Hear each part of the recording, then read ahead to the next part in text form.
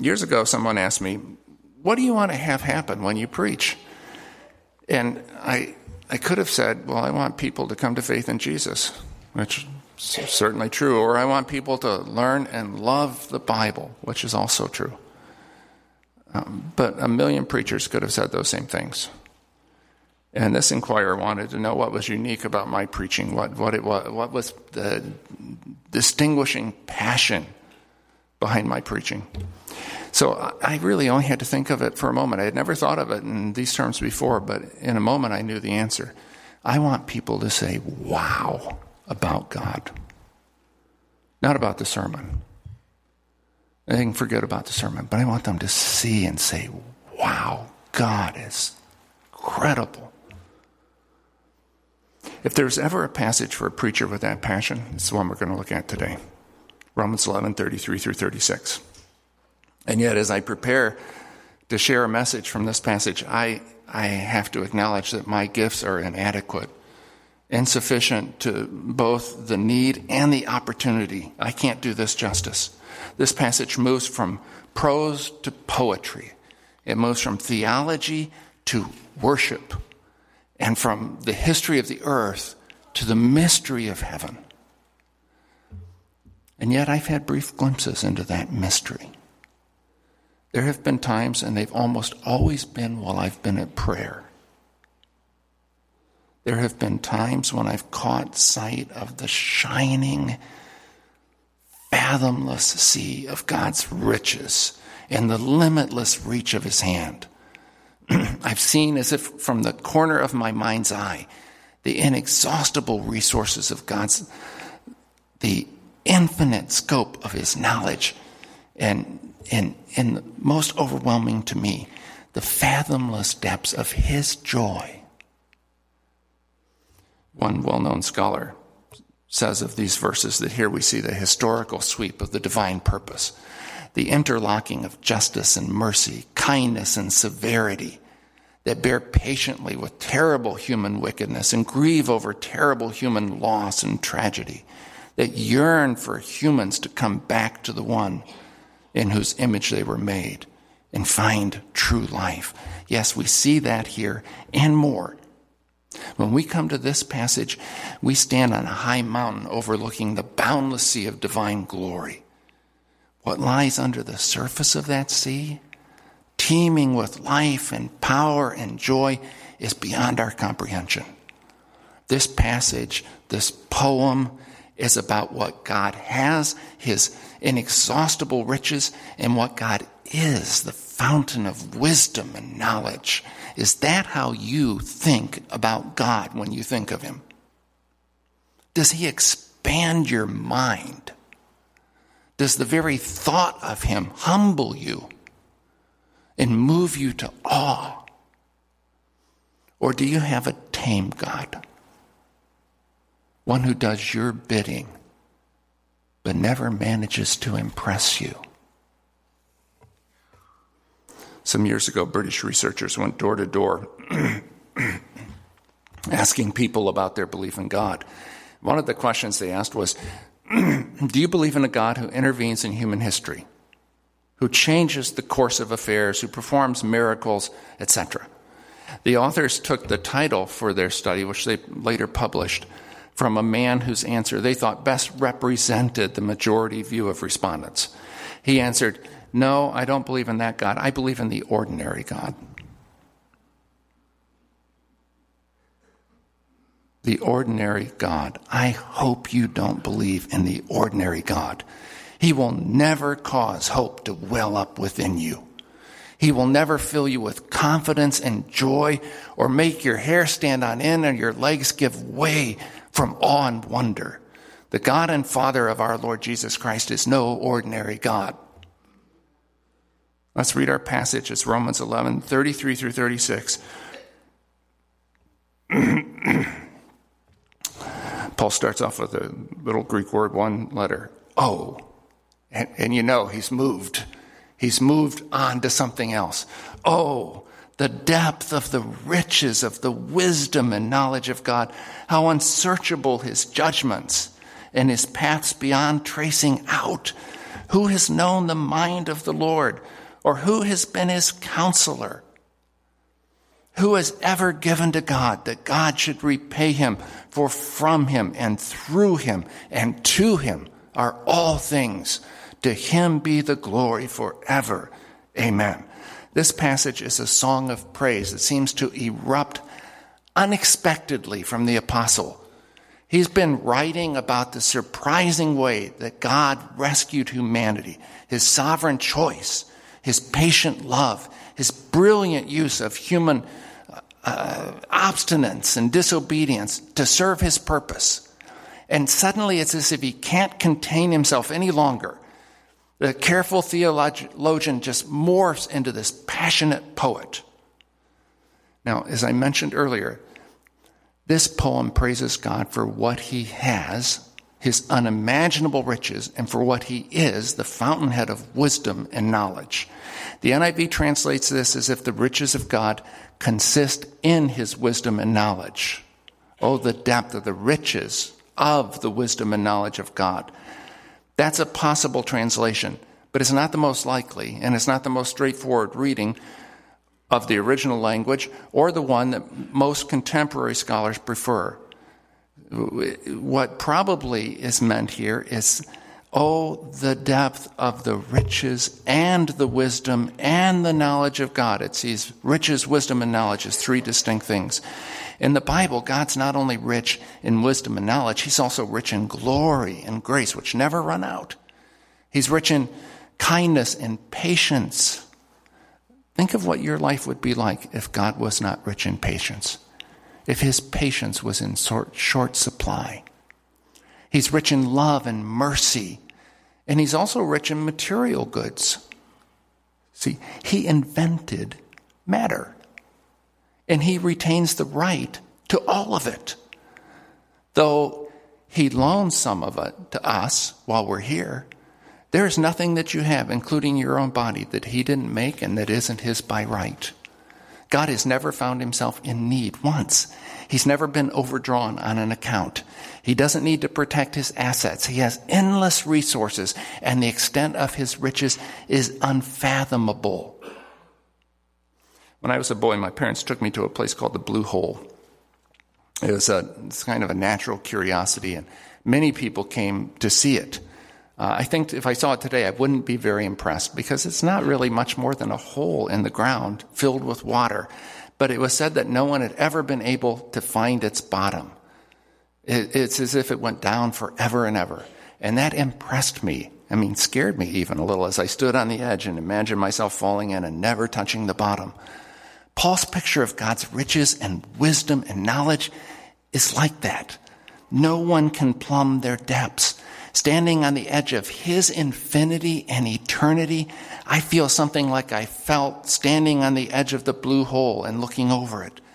God, I realize, is not like us.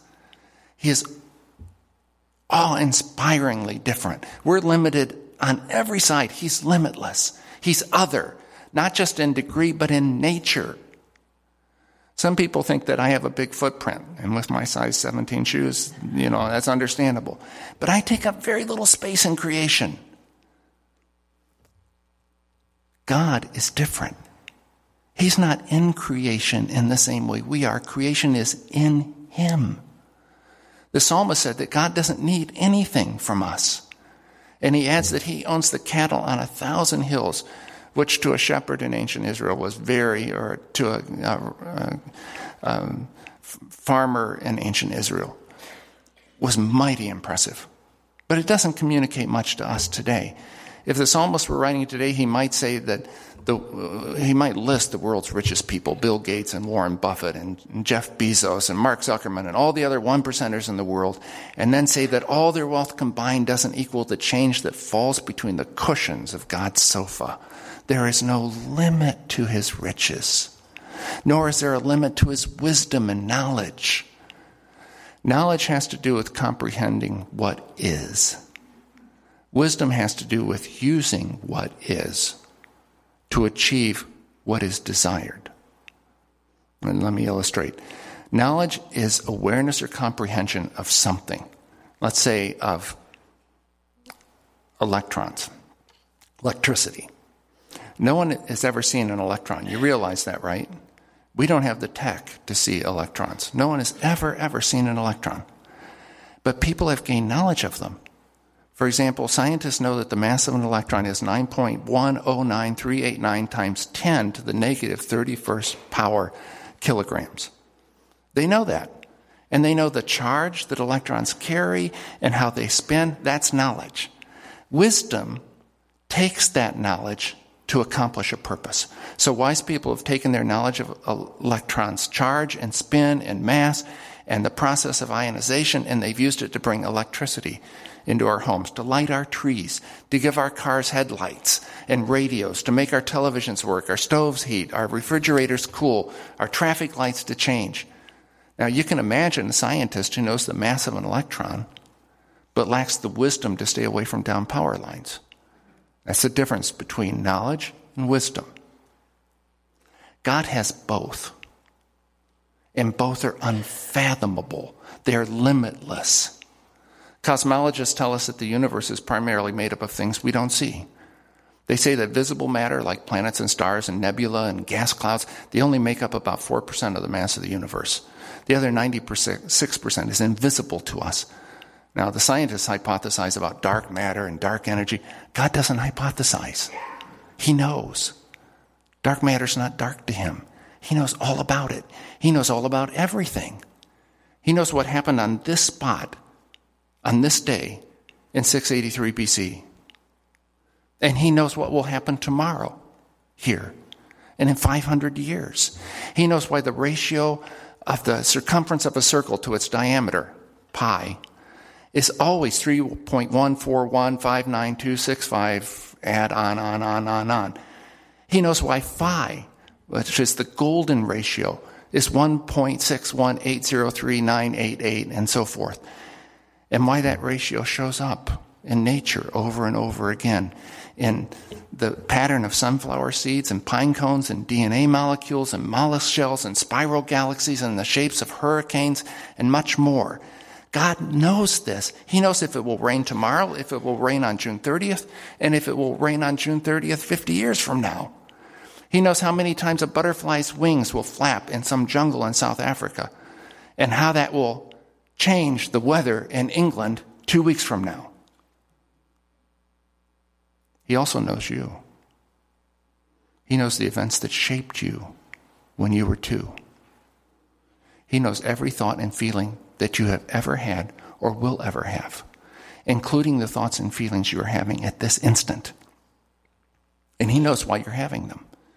And he knows this about all 7.4 billion people on earth today, and about the 100 billion or so who have ever lived on earth. He doesn't have to think about these things. He doesn't have to research. He doesn't have to reason it out. He's not like us. He just knows everything all at once. And he knows what to do with that knowledge. That's what Paul's been talking about in chapters 9 through 11. And what moves him to burst into song now. The wisdom of this God is infinite. Let me give you a couple of examples of how he uses his knowledge of his wisdom in creation. Scientists believe in something called the cosmological constant. And that's a long, big, complex thing, but to summarize it, it's the vacuum energy density of the universe. It is a very small number, a very, very, very, very small number. In fact, for 70 years or so, almost all physicists believed it to be exactly 0.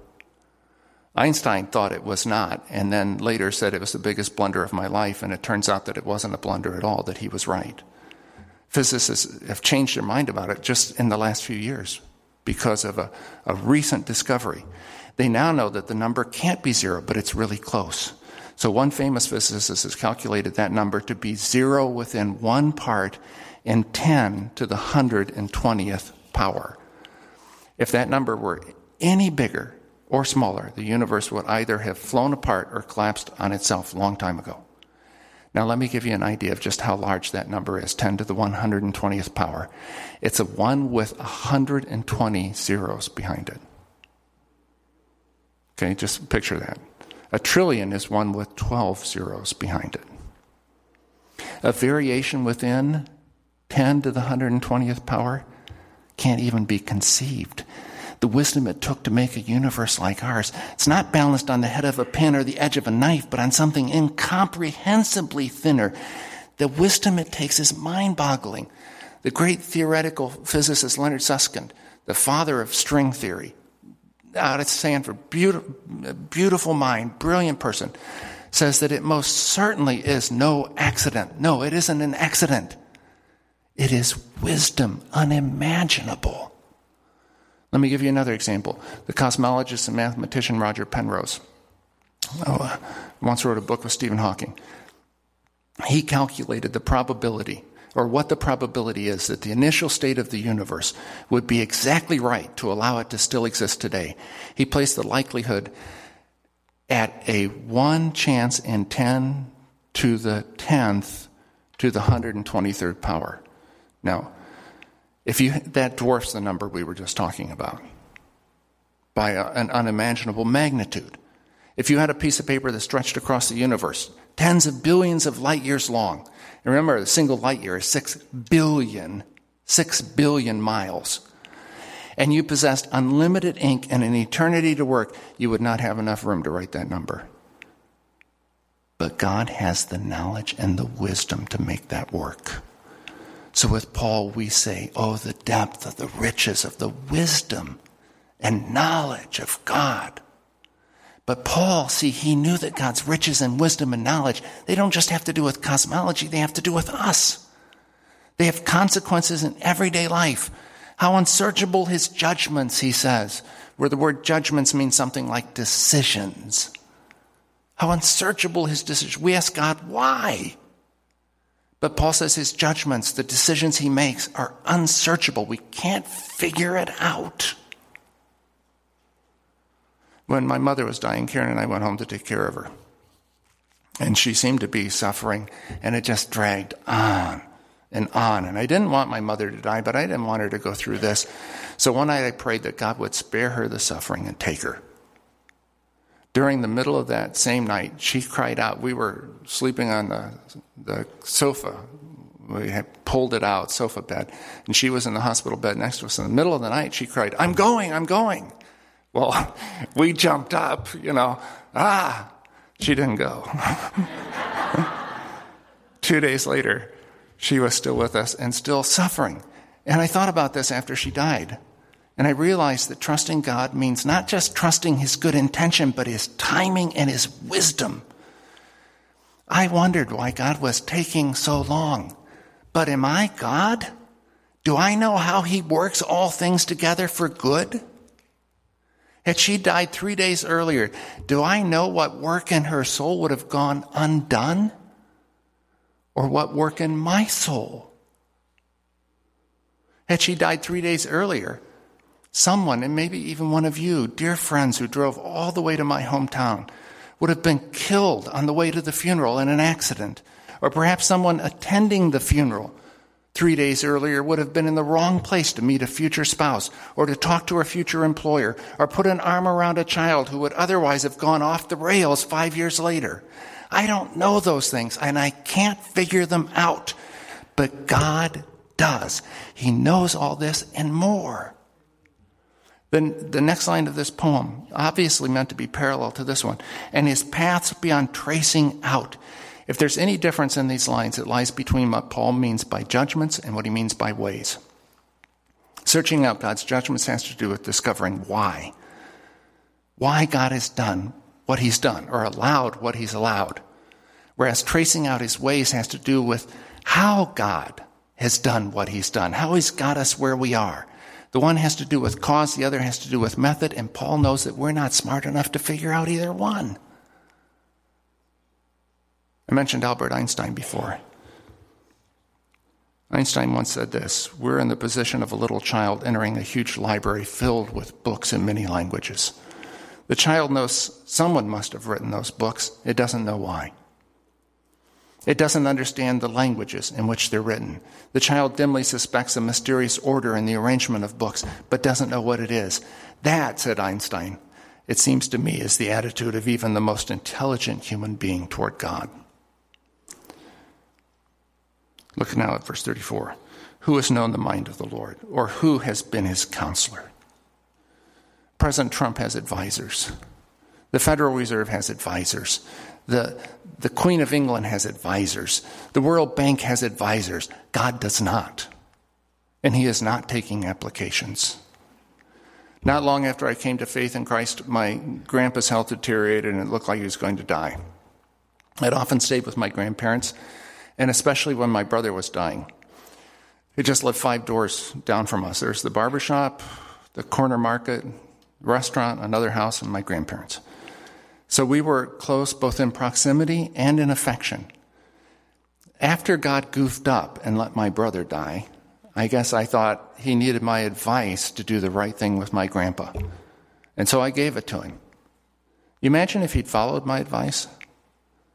My grandpa would still be alive today, be 128 years old. He would have suffered from dementia for the last 44 years and be longing to die. God didn't need my advice then, and he doesn't need it now. This is verse 35. Who has ever given to God that God should repay him? God has never been indebted to anyone. The most we can possibly do is give him back what he gave us, or to be more precise, what he loaned us. We don't have ownership over our possessions, our resources, our earth, or even our bodies. God does. Imagine you loaned me $500 a year ago. Years gone by, and I've only given you $10 back, but now I'm acting like you owe me because I gave you money. Now apply that to God. He's given us everything we have, life and breath and all our possessions. The idea that he could ever be indebted to us? I mean, for what? Going to church? Giving 1/10 of our income or trying to be good people is preposterous. Verse 36, for from him and through him and to him are all things. When I read that verse, it always conjures up for me the image of a juggler. An expert juggler. The ball he tosses is from him, and though it traverses space, ascending and descending, it moves through his power, and its journey is never other than from him and to him. All creation, including us, is from God. He brought us into existence. And through God, every moment of the day, we're upheld by his power. And to God, he's our destiny. Sometimes we're ascending, but it's not by our strength. Sometimes we're descending, even feel like we're in a free fall. But his sure hand will catch us. And our journey is never other than from him and to him. We're safe. If you have a God like this, not the ordinary God, but the real one, the God and Father of our Lord Jesus Christ, what do you have to fear? But this is the God you have, whether you realize it or not. This is the God who made all things, including you, and makes all things work together for his purpose. Now the last phrase of verse 36. To him be the glory forever. Amen. And now we've moved to worship. We must remember who it is we worship when we gather. We don't come here to sing songs. We come here to worship God. The songs are just an instrument of doing that. We can't forget who we come to worship. Annie Dillard put it this way in Teaching a Stone to Talk, a book she wrote back in the 80s. She said, why do people in church seem like cheerful, brainless tourists on a package tour of the absolute? Does anyone have the foggiest idea of what sort of power we blithely invoke? The churches are children playing on the floor with their chemistry sets, mixing up a batch of TNT to kill a Sunday morning. It's madness to wear ladies' straw hats and velvet hats to church. We should all be wearing crash helmets. Ushers should issue life preservers and signal flares. They should lash us to our pews. See, those are the words of someone who's caught sight of the God Paul is describing. Have you seen him? The scholar Michael Bird says that if we worship that God, the God described in these verses, we'll no longer ask what this service or that hymn did for me or how it made me feel. He goes on, if you want a buzz, if it's a buzz you want, then lick your finger and insert an electric socket. If it's emotional highs and lows you relish, run a DVD of Downton Abbey. Worshiping this God will do more than give us an emotional high when we're at church. It will change us when we're not at church. See, you can tell whether worship has been good, not by what happens here, but what happens there. Worship of this God will transform the way we look at each other, at the world, at ourselves, at our problems. We must get a glimpse of this God. Pray that as a church, we may be given the spirit of wisdom and revelation and the knowledge of Him, that the eyes of our hearts may be enlightened. Pray for this. Get on your knees and beg for it.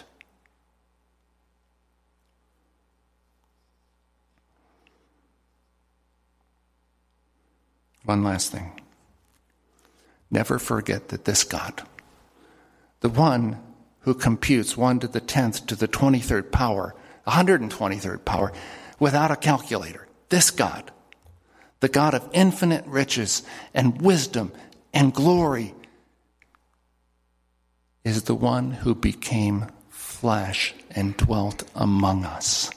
This is the God who for us and our salvation came down from heaven. He became incarnate by the Holy Spirit and the Virgin Mary and was made man. For our sake, he was crucified under Pontius Pilate. Talk about unsearchable judgments and paths beyond tracing out. Who would ever have thought it?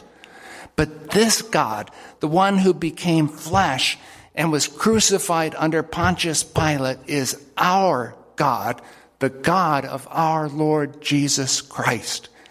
Say wow about him. Worship him. All right. Now I'm going to fall down. Let's pray. God, we do plead with you to reveal yourself to us, to give us the spirit of wisdom and knowledge and revelation in the knowledge of you. That when we come together, we don't just sing songs and hear words, but we worship the true God, the God and Father of our Lord Jesus. Reveal yourself to us in him and through your word for the sake of Jesus our Lord. Amen.